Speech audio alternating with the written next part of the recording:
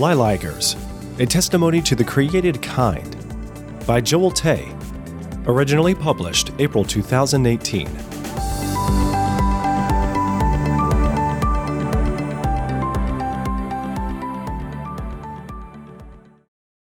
The world's biggest cat is the liger, the offspring of a male lion and female tiger.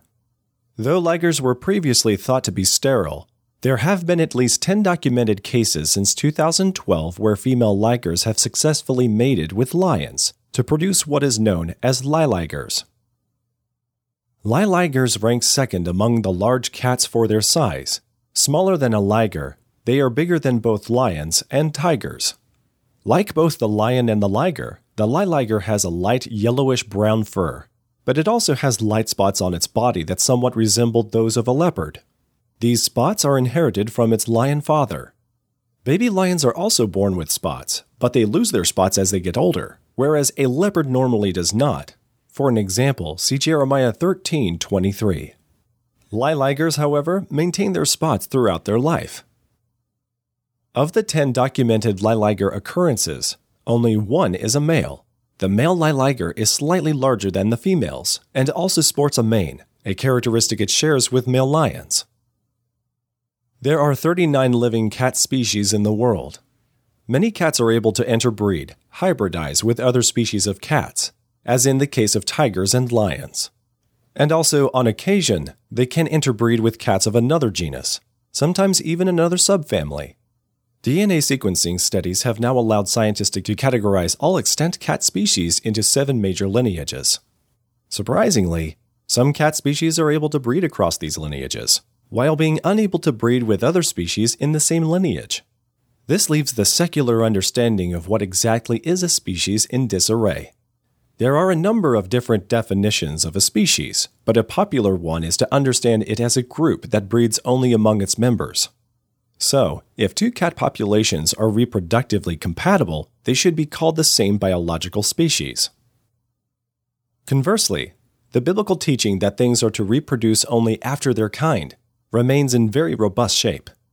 The fact that these cats are generally able to interbreed across higher categories, and even the different DNA lineage categories, suggests that they all came from one ancestral feline kind on board the ark. Where separate species arise from an original kind via the splitting by selection, and especially where there has been further speciation within those again, a species may sometimes be unable to interbreed with others that have descended from the same kind. Thus, inability to hybridize does not necessarily mean that these 2 species are not of the same kind. But where they can interbreed, whether the offspring is fertile or not, this is a clue to biblical creationists that they are members of the same kind. Such a hybridization criterion may sometimes show that 2 species that cannot hybridize with each other are nonetheless the same created kind. For example, say species A cannot interbreed with another species B, but it can interbreed with a third one, species C, which cannot breed with B. But C can breed with a fourth one, D, which in turn is able to interbreed with B. Are you getting this? I'll pause for a moment to let you catch up with that. By deduction, if A and C are the same kind, and so are C and D and B, then A and B must be of the same kind. Okay, for example, lions can interbreed with tigers, but not with pumas. But lions and pumas can with leopards. And pumas can interbreed with ocelots, which can interbreed with margays, which can interbreed with domestic cats. This sort of thing is one of the reasons that biblical creationists today generally think that extant cat species are all descended from the same ancestral kind. Many falsely claim that the Bible teaches the fixity of species. This is the idea that new species do not arise.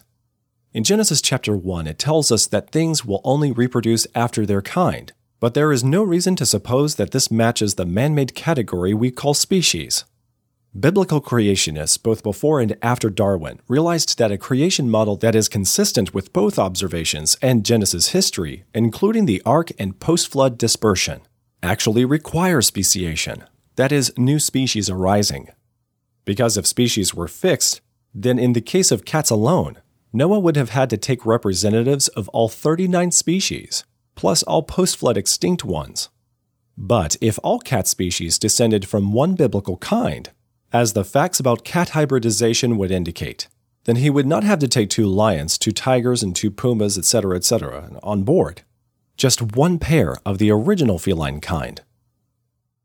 Furthermore, such speciation would have been relatively rapid. Ancient records from only centuries, not many millennia, after the flood confirm that many different types of cats were already in existence. For instance, the Bible speaks of both lions and leopards in Song of Solomon 4:8, and ancient Egypt had domesticated cats.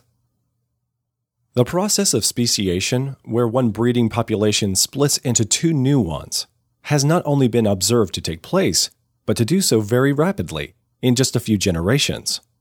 So this in a sense fulfills a prediction for a Genesis creation model. But it has surprised evolutionists, who expected it to take long periods of time, and importantly, new species have been seen to arise with no evidence of any new genetic information having appeared, which is what would be required for microbe-to-man evolution.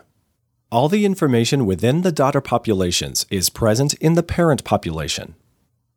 This sort of speciation can happen as animals adapt to different environments by natural selection as well as artificial selection by cat breeders. This is not the same as evolution. Each daughter population only has a subset of that original information. The animals released after the flood, with the Ice Age right on its heels, would have faced many new and rapidly changing environments in the recovering Earth. So selection pressures would have been high, ideal conditions for the rapid formation of many new species. Liligers, ligers, and other cat hybrids are testimonies to the fact that all 39 extant cat species alive today, including the domestic house cat, likely came from one original feline cat kind on board the Ark, which rapidly diversified soon after the flood.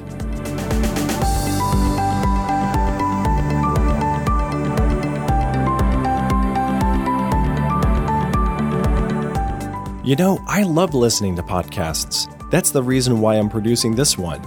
I have subscriptions to shows on all sorts of topics, but I never let good listens get in the way of good reads, where some of the best resources are to be had.